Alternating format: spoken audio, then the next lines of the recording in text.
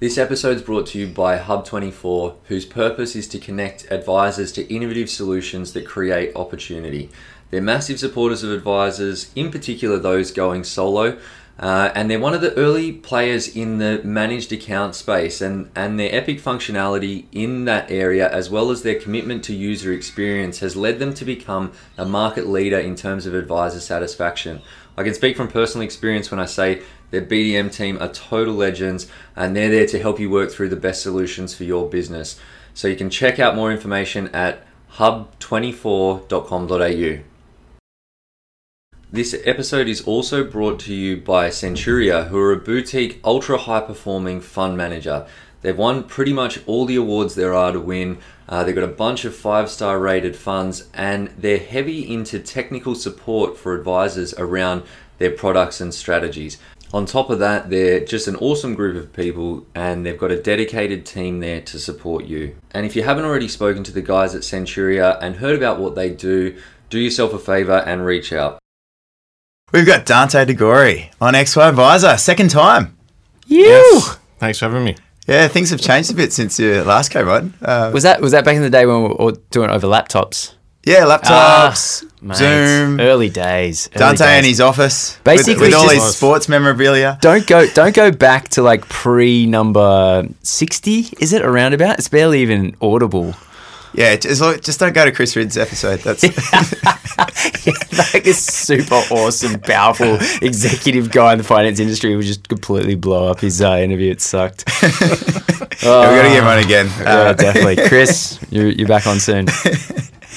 So Dante, it's been a tough few weeks, months, arguably since being the CEO, I guess. Years. It's financial advice. Yeah, it's definitely taken a turn this year in particular. So months, I mean, I think the last couple of years have been a walk in the park compared to this. But yeah, with so much happening, obviously so much attention in the press for financial planning. Someone once told me, any press is good press, but I don't know. I don't know if this is a press. I think there's a lot of businesses that are disagreeing with that statement at the moment. I think so. So, so very emotionally charged, very delicate situation at the moment, but, one that we've got to ride through and strongly believe will be better for it in the end, but, it's going to be tough. It is tough. Well, mate, before we dive into that, because obviously there's a lot there, we'd like to know a little bit about your background. Typically, we like to kick off our podcast with something about yourself or because a lot of people know you as, Dante, the CEO of the FBI, like what's something that, we know that you like football, but do you have a story of getting kicked in the shins way too hard and running around like a girl or something? Like, give us his teammates have told me that he does that all the time. No, well, it does relate football in school, but playing football at school, and we were our school backed onto residential property and playing football in sort of the basketball courts, kicking it around and stuff like that, and I've knocked it over the fence. So you knock over the fence, you got to go get it. Mm-hmm. You do leave the school property doing that, so you got to wait for the teachers not to be looking around, and you can't be caught. They went to a Catholic school, so pretty strict stuff. Yeah. Anyway, I jump over the fence. I think, all good, clear with the teachers. Go and get the ball. The backyard's empty. No one seems to be home, so that's good. Neighbours aren't getting upset. I grab the ball, kick it over, and everyone's carrying on, so I've got to get back over the fence. The next thing, 2 German Shepherds start running out after me. And I've gone, damn. What the... And so it's one of those 6-foot fences, and I've literally dived over it. And the dog grabbed me on the ankle, so I've been bitten. No way. I've still made it over the end. I've rolled over the fence. I've got this bite mark. I'm like in pain. all my mates are like going, "You've got to get up. You've got to." The teachers don't know. I've limped on for the rest of the day with this bite mark. Get home, and then my parents take me to the doctors to get a tetanus shot and all that type of stuff. I'm in pain. And it was just terrible. But it was mate, that's terrifying. How easily that could have ended far worse. Oh yeah, these dogs came after me, and I've never dived so high in my life. So. Which high jump was on later that day? It sounds like a metaphor for the Royal Commission for you. That's yes. Thanks for that. Classic Paddy. Sorry, we're stating personal stuff in the moment. Yes. No. Yeah. So I just had to go there. Yeah, I know. It's too All good. right, congratulations. So have you been playing lately? No, unfortunately not. It's probably been 2 or 3 years since I've played any football. So, Mate, well, how old are you now? 39. Okay, so 34, and I've had to quit BJJ because You might want to clarify what BJJ is. Oh yeah, Brazilian Jiu-Jitsu. Oh, right. Sorry. So because cracked rib. So just found out yesterday I got to get surgery for a hernia. Oh, wow. Right. From that as well. Yeah, from BJJ as well. And like I've got so much nerve damage on the outside of my left knee that I don't think I'll ever feel the skin on my knee again. Like, You've only been doing it for a year. oh yeah. And then Wrong time of life to start it. Talk about just body not keeping up with the sport. Yeah, there's something happens in your 30s. It just doesn't work. But yeah. But I've broken both legs, both ankles. Oh. So I haven't had any knee problems, which has been good. I've had a lot of mates with knee reconstructions, but it's just been tough, and with a young family now as well. And it's been pretty tough to do anything. I can't even watch football on TV. Jesus. All I'm watching is Thomas the Tank Engine at the moment. You only get the 10-minute highlights on YouTube. That's it. Pretty much. Well, who do you go for? In Australia, Sydney FC, and in the Italian League, Inter Milan, and Liverpool in the English Premier League. Very cool. Yeah, you got a lot to catch up on on the weekend. Yes. Hell yeah. I'll watch the Champions League final, so it should be good. Awesome. So there's obviously a lot going on in the industry. People have been really vocal on the XY group as of late. Typically, it hasn't been a bashing forum. Like, we've lasted 4 years without it becoming that. And just in the last couple of weeks, it's sort of gotten a bit into it, to the point that I had enough people say, hey, you should really do something about this. So I was like, okay, well, we've got to finally make a stand on this, because we're not really interested in, like, we it's not a part of our agenda. Well, we had a thought process early on, like when we were first starting out, and a similar sort of mindset of like a lot of young advisors out there are now going through. Is like, well, it's like fuck the police sort of thing. It's like all these institutions and everything. They're all they're all making these big calls and having this influence on the industry, and we're just running our business. What's going on? And we realised that it's sort of like you can complain about it, but it doesn't actually. Yeah, it doesn't actually do anything. Yeah. We took a view that there's enough complaining, so we're just going to not do complaining. Almost that one thing. We're just like we just won't do complaining, and it's worked really well. And so it's kind of. It's a little bit weird, I guess, because the group's gotten to a point now where we don't know everyone, and like it's maybe they've come in recently, and I guess the traditional thing in financial advice is just complain. In like, as soon as something's wrong, it's like the torches and pitchforks are out. Some of the best complainers I know are financial advisors. Yeah, absolutely. and doing our best to avoid that, it still happened in XY. And then so we're really strict on it now, bringing it back into line. But mate, it's good to have you here, because otherwise it almost looks like you're just some pinata.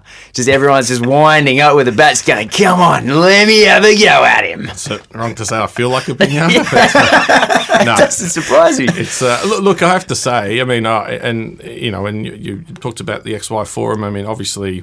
Almost 14,000 members, and so you're always going to have people with different views. Yeah. It's always going to have difference of opinion, and some people react to different things, right? So, interestingly, though, there has been a lot of a lot of feedback and a lot of discussion at the moment. Thankfully, and I have to say, quite pleasantly. That we've got a lot of constructive feedback, which has been good too. So awesome. I think you had a huge response to your education the education survey. So the engagement level is very, very high at the moment. I mean, over 4,000 people have done a survey now. I can tell you, since I've been in the FPA, people doing surveys, you're lucky to get a few hundred people doing them. So the engagement's up there. It's a matter that everyone's concerned about. Obviously, the Royal Commission has created a lot more attention for financial planning. And advisors are, I think, justifiably concerned about what it all means for them. And so there is a lot of, there's a lot of interaction, at least at the FPA, from members about asking questions. And obviously, what happened, what's going on, and what's going to happen next. So yes, people, there are serial whingers, I suppose, if you like to say, and there are those. But absolutely. Minority, thankfully. But thankfully, it's a minority. Yeah. But, if nothing else, the engagement level is really high. So how do we Any engagement's good engagement? Well. Well, look, in the sense that people are listening, and I think it's important that, so any misstep is obviously very much... I've been working for all these years to get people's attention. And all I needed was a misquote from a journalist. Yes. So that was definitely the one that kicked off the firestorm. And it was like a Sunday bloody night. Yeah. Yes. And then I'm sort of getting ready for bed. It's, and then my phone's blowing up. I'm getting a bunch of messages, texts, and everything. And half the comments were, "Oh, Dante," and then the other half were, "Well, come on, let's." It's like surely. giving the benefit of the doubt. Yeah. And thankfully, and then sort of the responses came through. And mate, the fact that you were personally emailing people on a Sunday bloody night to cover for a misquote from a journalist, my respect for you went up 1,000-fold, mate. Like that's your family time, all right? And so the fact that you thought that this was important enough to reach out to advisors, man, I take my hat off to you. Well, I mean, it's I was as disappointed as anyone. I did 3 or 4 interviews that day, and that was one of them. And you always are conscious of the fact that you're dealing with the press, and you have an interview with someone for maybe half an hour, and you get 2 words or 2 sentences in a story, and you don't know.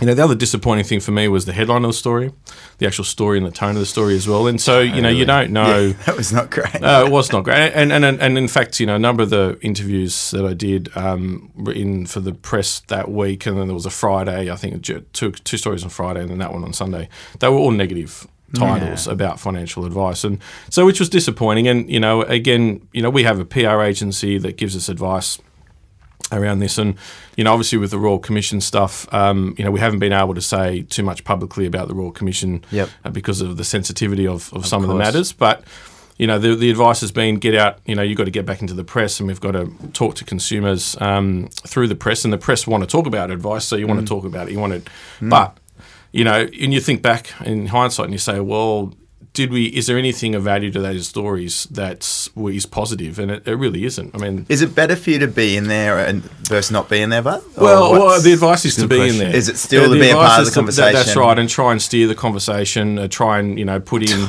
try and put in the positive messages. But again, the last thing you want is to have a misquote in there as well.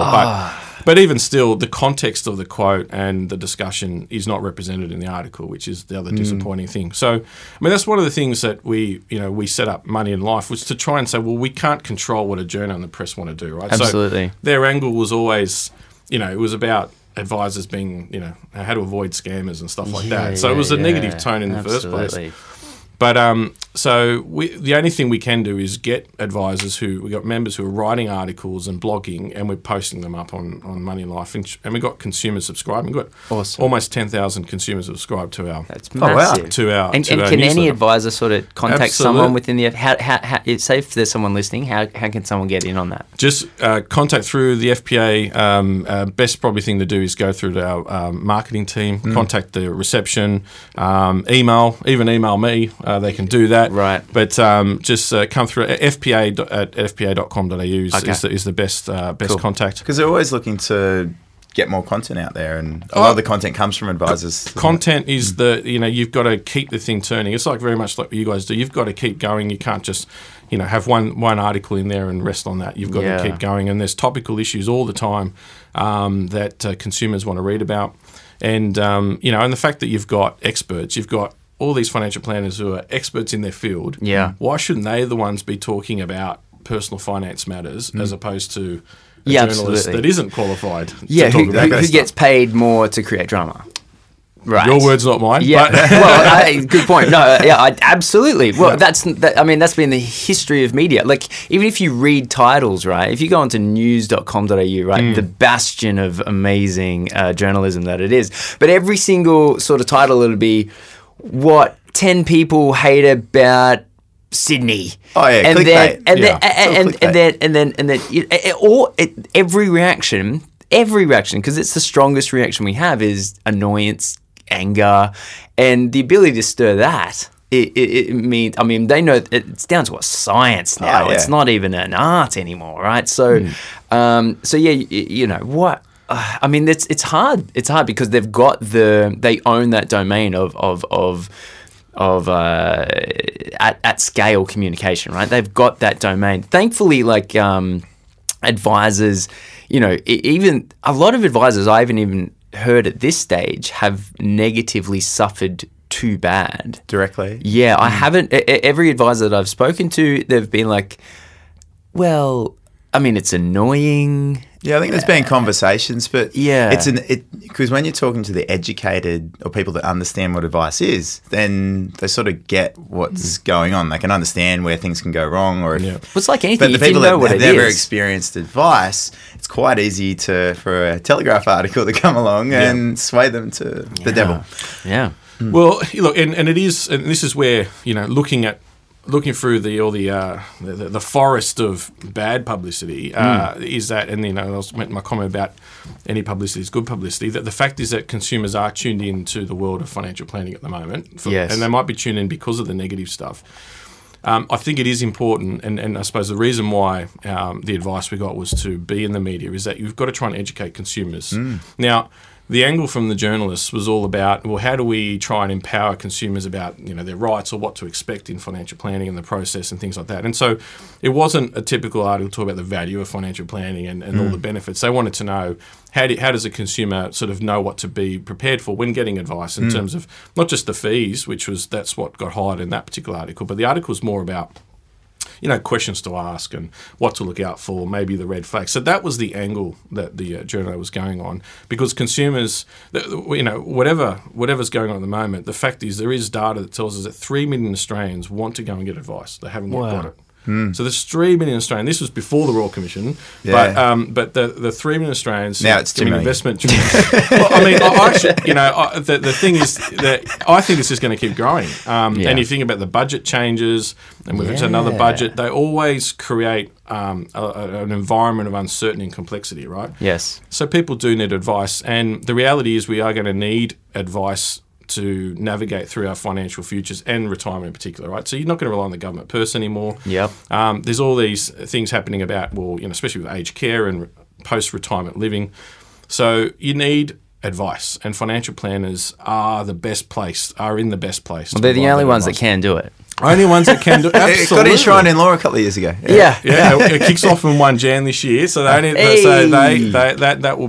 law takes effect, and they are the only ones that can do it. And you know, I often say this, that second only to your health is your financial well-being, right? And so financial planning is of national importance. I mean, we have a big role to play in ensuring the Australian public are looked after financially. Yep. You know, part of this is, you know, we need to educate the public about what it is and how it can help, because people there's still the misconception about what financial planning is. I mean, I still get consumers, I still get even politicians thinking that it's stockbroking. You're just picking stocks or picking an investment. Yeah. Asset allocation. So much more than that. You know, and this is probably, you know, if I go back in time, you know, pre-GFC, if I was in this role again, I would completely have changed the narrative, obviously with hindsight now, but the fact that advisors were linking their value add to the returns. Yeah. Yeah. Because they were riding the GFC wave. Yeah. You know, obviously. Tricky. Exactly, because that's not the value, right? I mean, no one controls the market and the returns. And people, and we have for a long time, not truly valued the other part of the work that we do, which is the financial management of your affairs, the budgeting, the cash flow, you know, and how it links to your life outcomes. Absolutely, you know, just having that financial security and control of yourself. It's not about what return you got and what it's the intangible space of advice.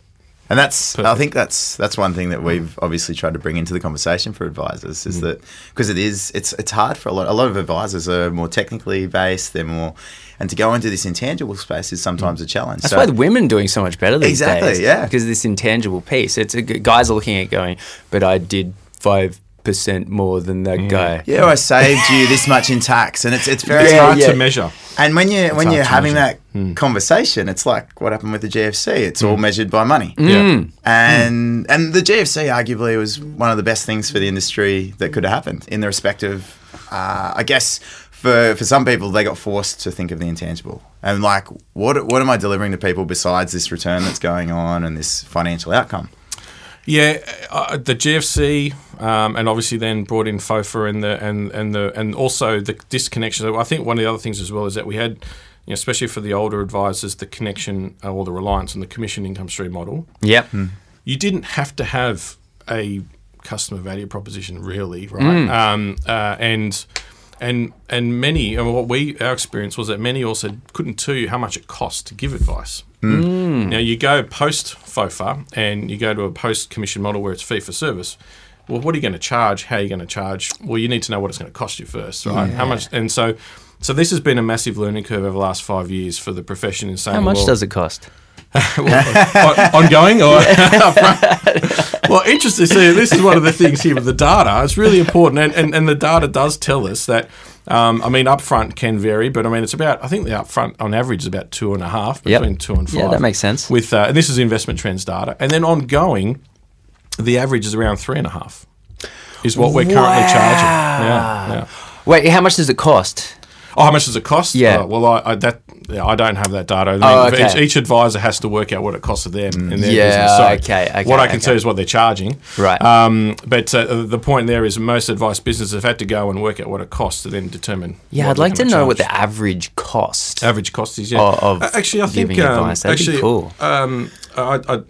Ben did this work with the FinTech report, if I remember correctly. So it actually might be in the report. Yeah, you had a bit of data around it. Yeah, about what it's actually costing. But when you get you got Sue Viskovic's report that comes out, and that I remember from some of the articles about it, when you got these businesses still on the risk in commission model, and then you've got others that sort of just charge all of it in all the ongoing. It's just ongoing, and that's just got this ongoing retainer. It includes everything, and yes. And then you've got the modularized options, I think that's what we're seeing. I think you're seeing a lot of changes in terms of the way people are pricing or having their packages offered, if you like, or different packages. And I think, the thing is though, we've had that change, and we're in this environment now. I think that's going to continue to evolve. I think the ongoing that sort of relationship piece and how you charge for them, what you charge, is going to continue changing.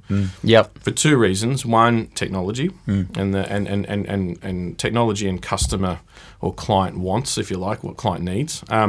But two, and this is probably the bit that people aren't going to be appreciative of, is that the focus is from the regulator, from the Royal Commission and others, about what you actually are doing. What constitutes valid ongoing service? It's a really good question. In my personal practice, what I found that the better results I had, the more redundant I became. How awkward of a result is that? Now, I guess that's what a lot of professional services, or even let's not call them professional services, let's call them like physiotherapy, for example. Like a good physiotherapist shouldn't want to see you again, right? And a financial planner, it's a really good question. I think there's still a lot to be said around, and this is the key space.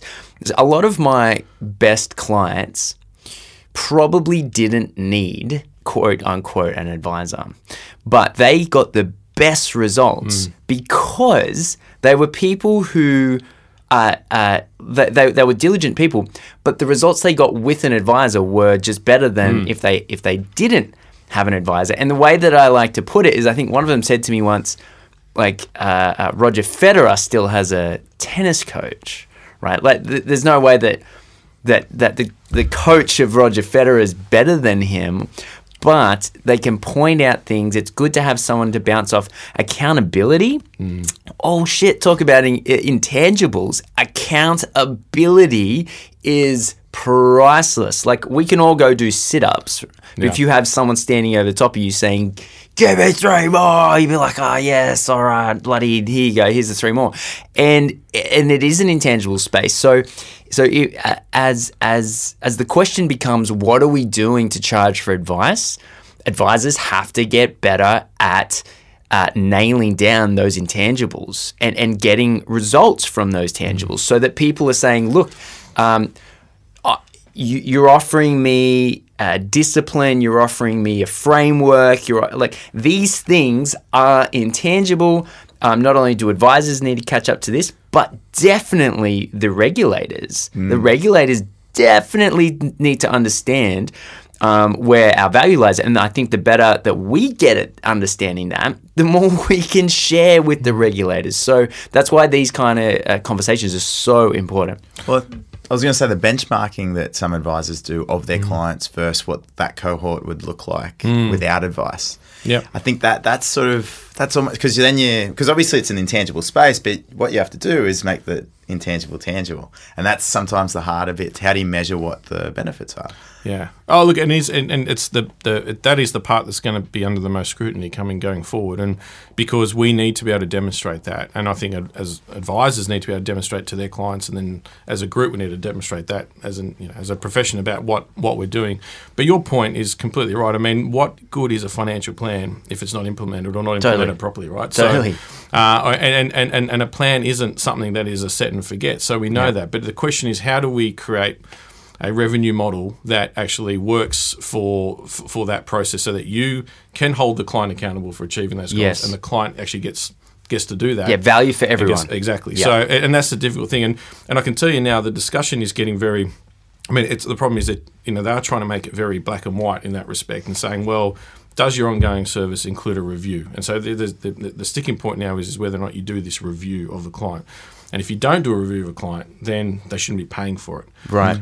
So I suppose if you stretch that out a bit, so what services do you give your client for that ongoing fee? Mm-hmm. And obviously, do you deliver all those services? And the question now I've got, and this is probably a question for you both as well, but I think in general is your fee one and everything's built in, or is it itemised?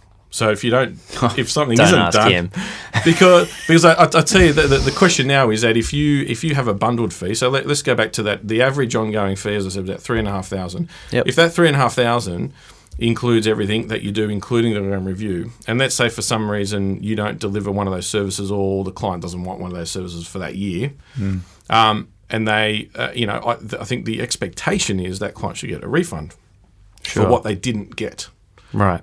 Could you actually facilitate that the way you structure your fee? Your ongoing Well, you love a good module. Well, you are Meccano set financial planning. I'll give you my take on it. So a lot of the costs that go into the upfront, like when you do an SOA and everything that goes into the product comparison, all that sort of flow, I've identified that and broken that up. So the front end is modularized into the areas of advice, and you add them together, and that's the advice fee.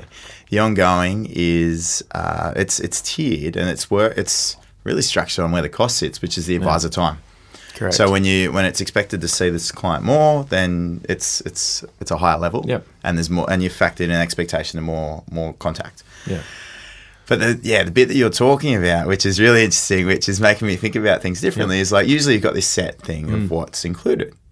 And like, I guess they're coming in, they're going, well, you can't be ambiguous about that and say it's included if required. Yeah. They don't want you to do that. And then if you have it and then you're forced to make it like as a hard thing, like this is included, then they're coming in and going, well, so awkward. It wasn't necessarily required by the client. It's imagine sending additional invoices to your ongoing service client if they, give you a couple of extra calls or whatever.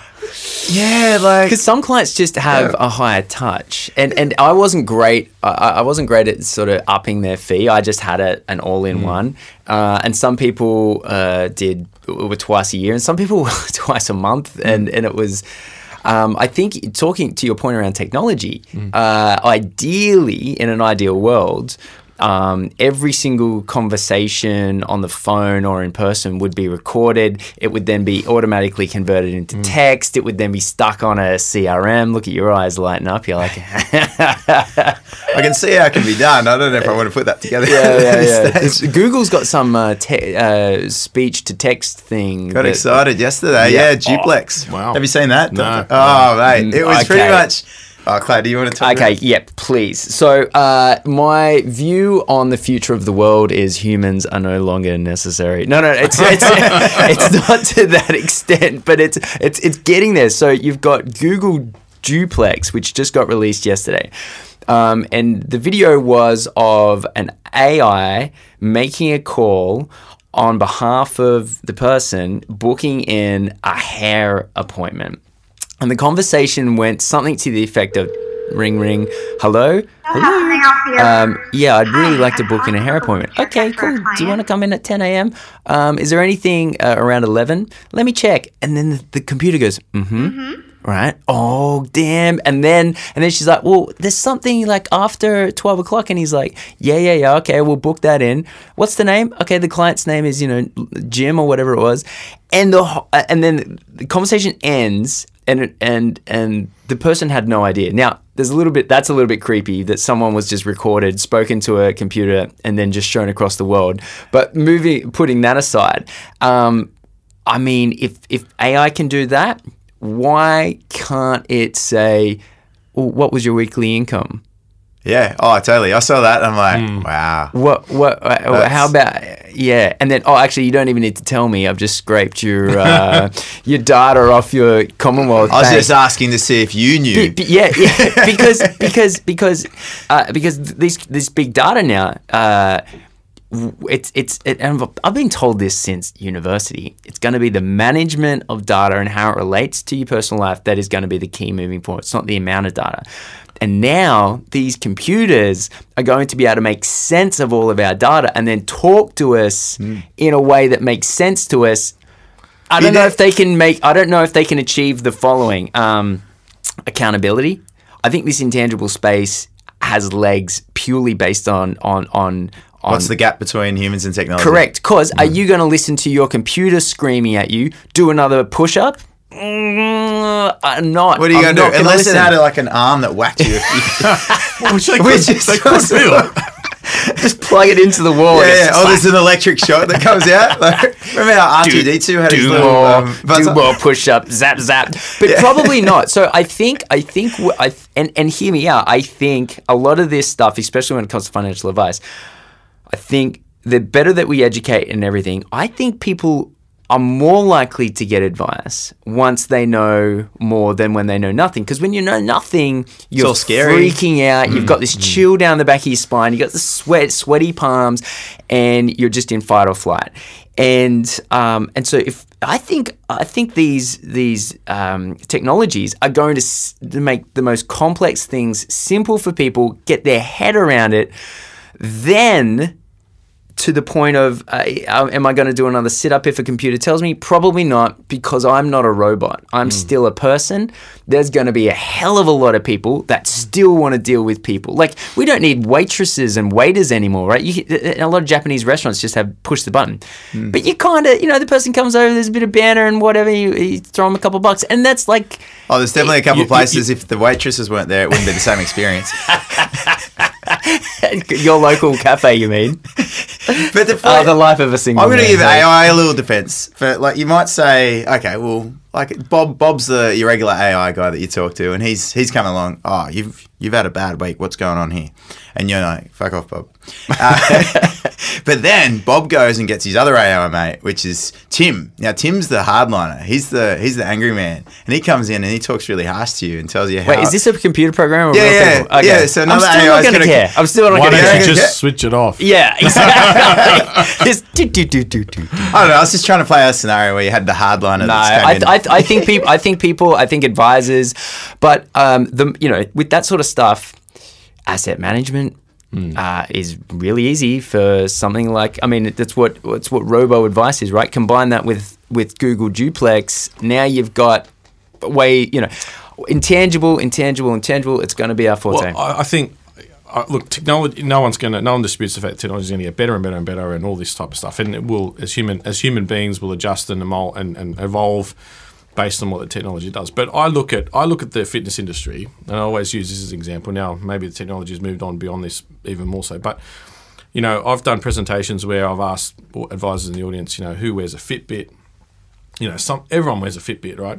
Everybody, is doing something, tracking on their phone and all that type of stuff. Now, how many of them would actually have some type of plan to determine, well, what is it what's my ultimate goal, right? So I've got a Fitbit. Yeah. It tells me what I'm doing, I'm tracking this, etc. But what are you tracking it to? Like, where's your final destination?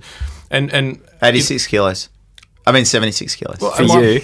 Got a while to go. Man. I don't have the Fitbit on. So even having a basic goal like that, right, as an example, Yeah. how do you know how many, like, how do you then go back and say, well, what do I need to do to get there, and when Totally. do I get there, right? Like, Yeah. is it because of the steps or is it because of all the beers I drink? I don't know. Well, you don't know, right? So I look at the technology is a great enabler for a lot of these things, but without an actual plan and someone who actually, people go and get a fitness coach or someone like that to Yes. draft up a plan. Yes. And then they know what they're doing and they can keep Yes. track, and that helps them keep track and be accountable to your point. Yes. But no doubt it's the the fitness coach that they might go back to or Yep. they might use once a week that's Yep. sort of really keeping them accountable, because you might, like anything else, it's sort of something new and exciting, it's a New Year's resolution, so you're doing it for the first month and then Yep. it slowly drips away and drips That's away. a really good drips away. point. So- The data by itself isn't enough. Absolutely. So I think no matter whatever changes, it's that human element that we can bring to ensuring that people have got a plan, they understand the plan, they know all the steps, and we hold them accountable to it. Definitely. And maybe that's that that sort of financial coach element, which I just think people talk about quite a lot. Yep. But that's really where I think we had the greatest value. And the technology then just helps us do that job even better. Absolutely. Hmm. Yeah, I think we're in total agreement there.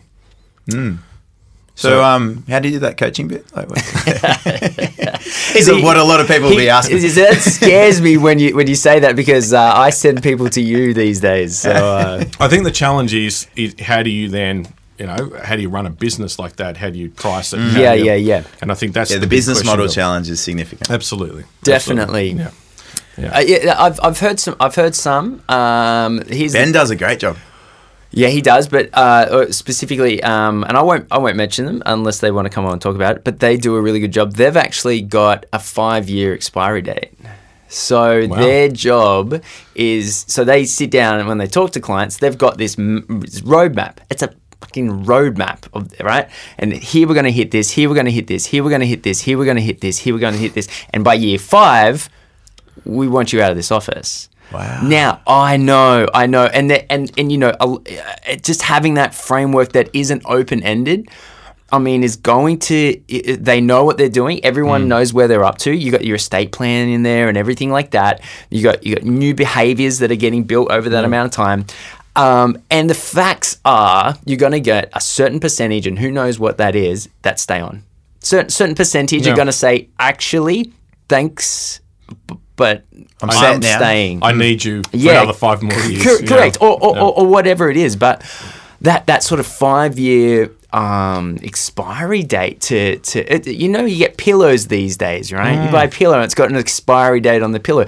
There's a lot, and for health reasons, right? And these people, these great advisors, and they really are, they're killing it, have a 5-year plan. And when they sit down, they tell that to the client. They show them where, and people come in for their first, say, mid-year journey, and they're like, okay, well, this is where we are. And then it's reframing. And then there, and then there. Well, then after that 5 years, it would be a reframing it to be a different style of service. Is that sort of? Well, no. So or is it just I continuous? think they're the pretty same? dedicated. Now, they're not 5 years into their business, so we don't know what it's like when they get there. But They haven't had to have the revenue drop off yet. well, yeah, correct. But then you're going to only get a certain amount, and you're going to be constantly bringing new people in. Yeah, but that's right. You're not. If you're not doing every- it that not, well. not everyone's on the same 5-year timeline. I mean, they all start at different times. Yeah, correct. So- So, like everyone drops off at the same day. Yeah, you should definitely not run a business. Dear, oh dear. But I think that's really appealing because again, we have to, one of the things we have to do is we have to again appeal to what consumers want and need, and I think that in itself, having a roadmap and talking about a 5-year plan in itself.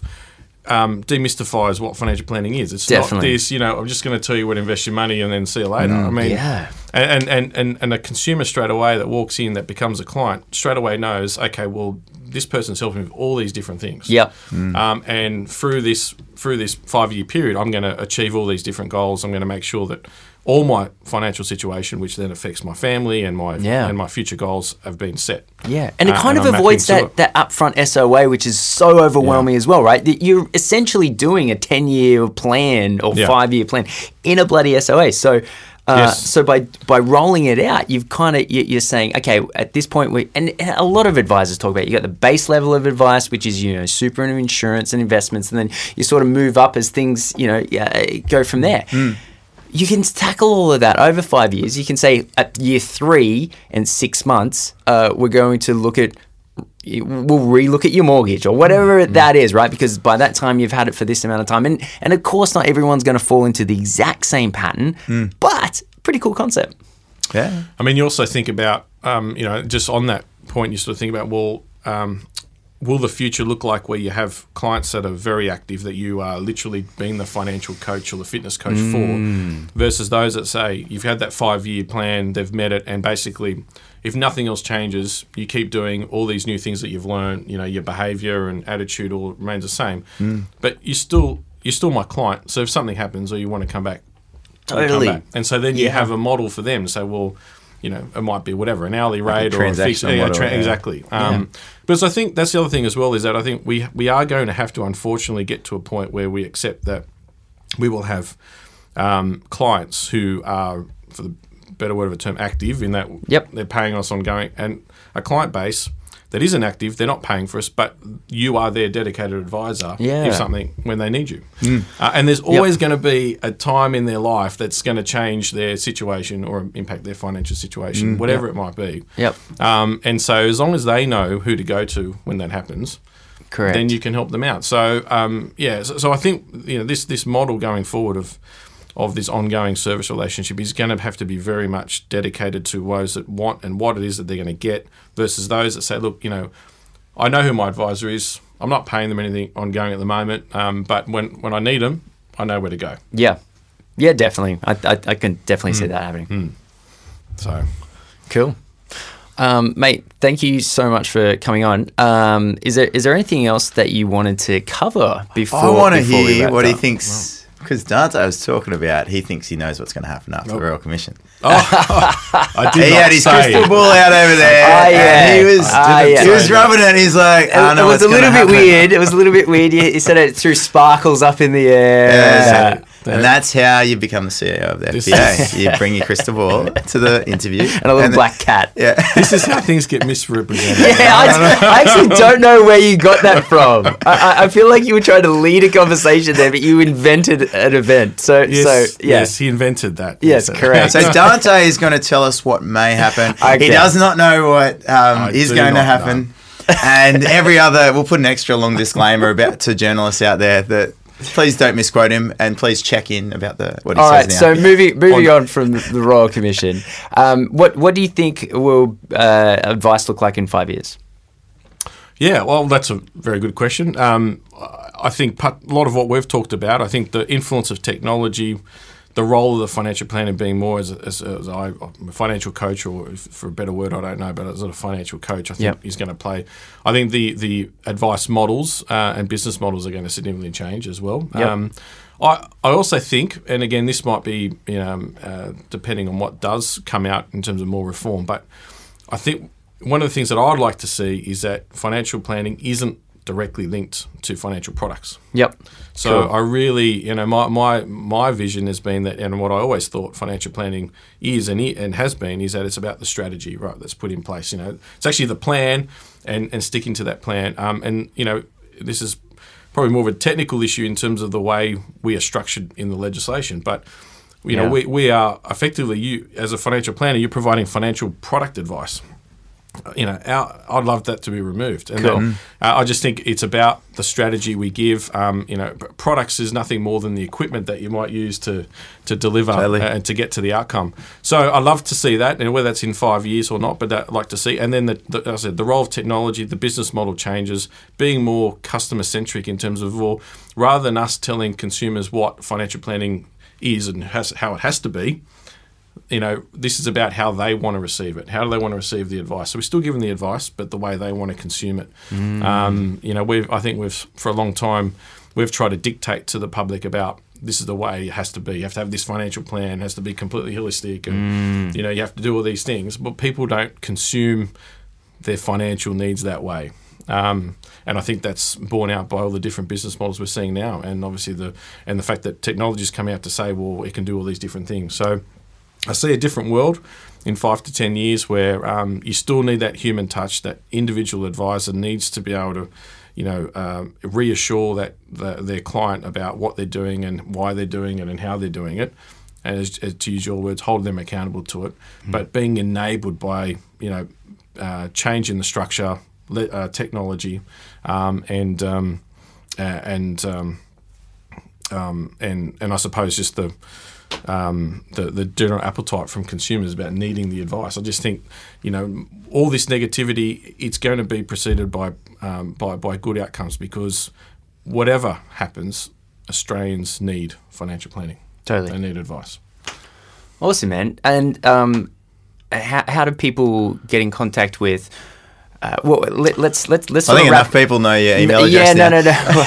I guess like what would you like advisors to do? Because there's a lot they can do, right? Rather than just email you or whatever, things like that. Unless it's something positive, because that'd be nice to receive one once in a while. Can someone just when they listen to this, can they just send him a nice email? Just a lovely email. Just be like, "Thank you, Dante." Yeah, that'd be nice. Prep his day up a little bit. Yeah. No, I don't need that. Don't want that. Honestly, in all sincerity, all you can do and all you should do is just keep servicing your clients. Totally. Run your business. There's no point having a bad business. You've got to have a good business. Yep. And you've got to keep delivering with your clients, because the clients that we do have, there are 2.7 million Australians who currently do get advice. They're the advocates. They get good advice. They have a great experience. They're going to tell someone. Yeah. So we just need to keep doing the great work that we're doing and keep doing it slow and steady. That message will keep going out. So concentrate on your clients. Concentrate on giving great advice, because that's the only thing you can control, and that's what you should do. So. Awesome, mate. Thanks so much for coming on. Cheers. No, thanks for having me. Appreciate it. Thanks very much, boys.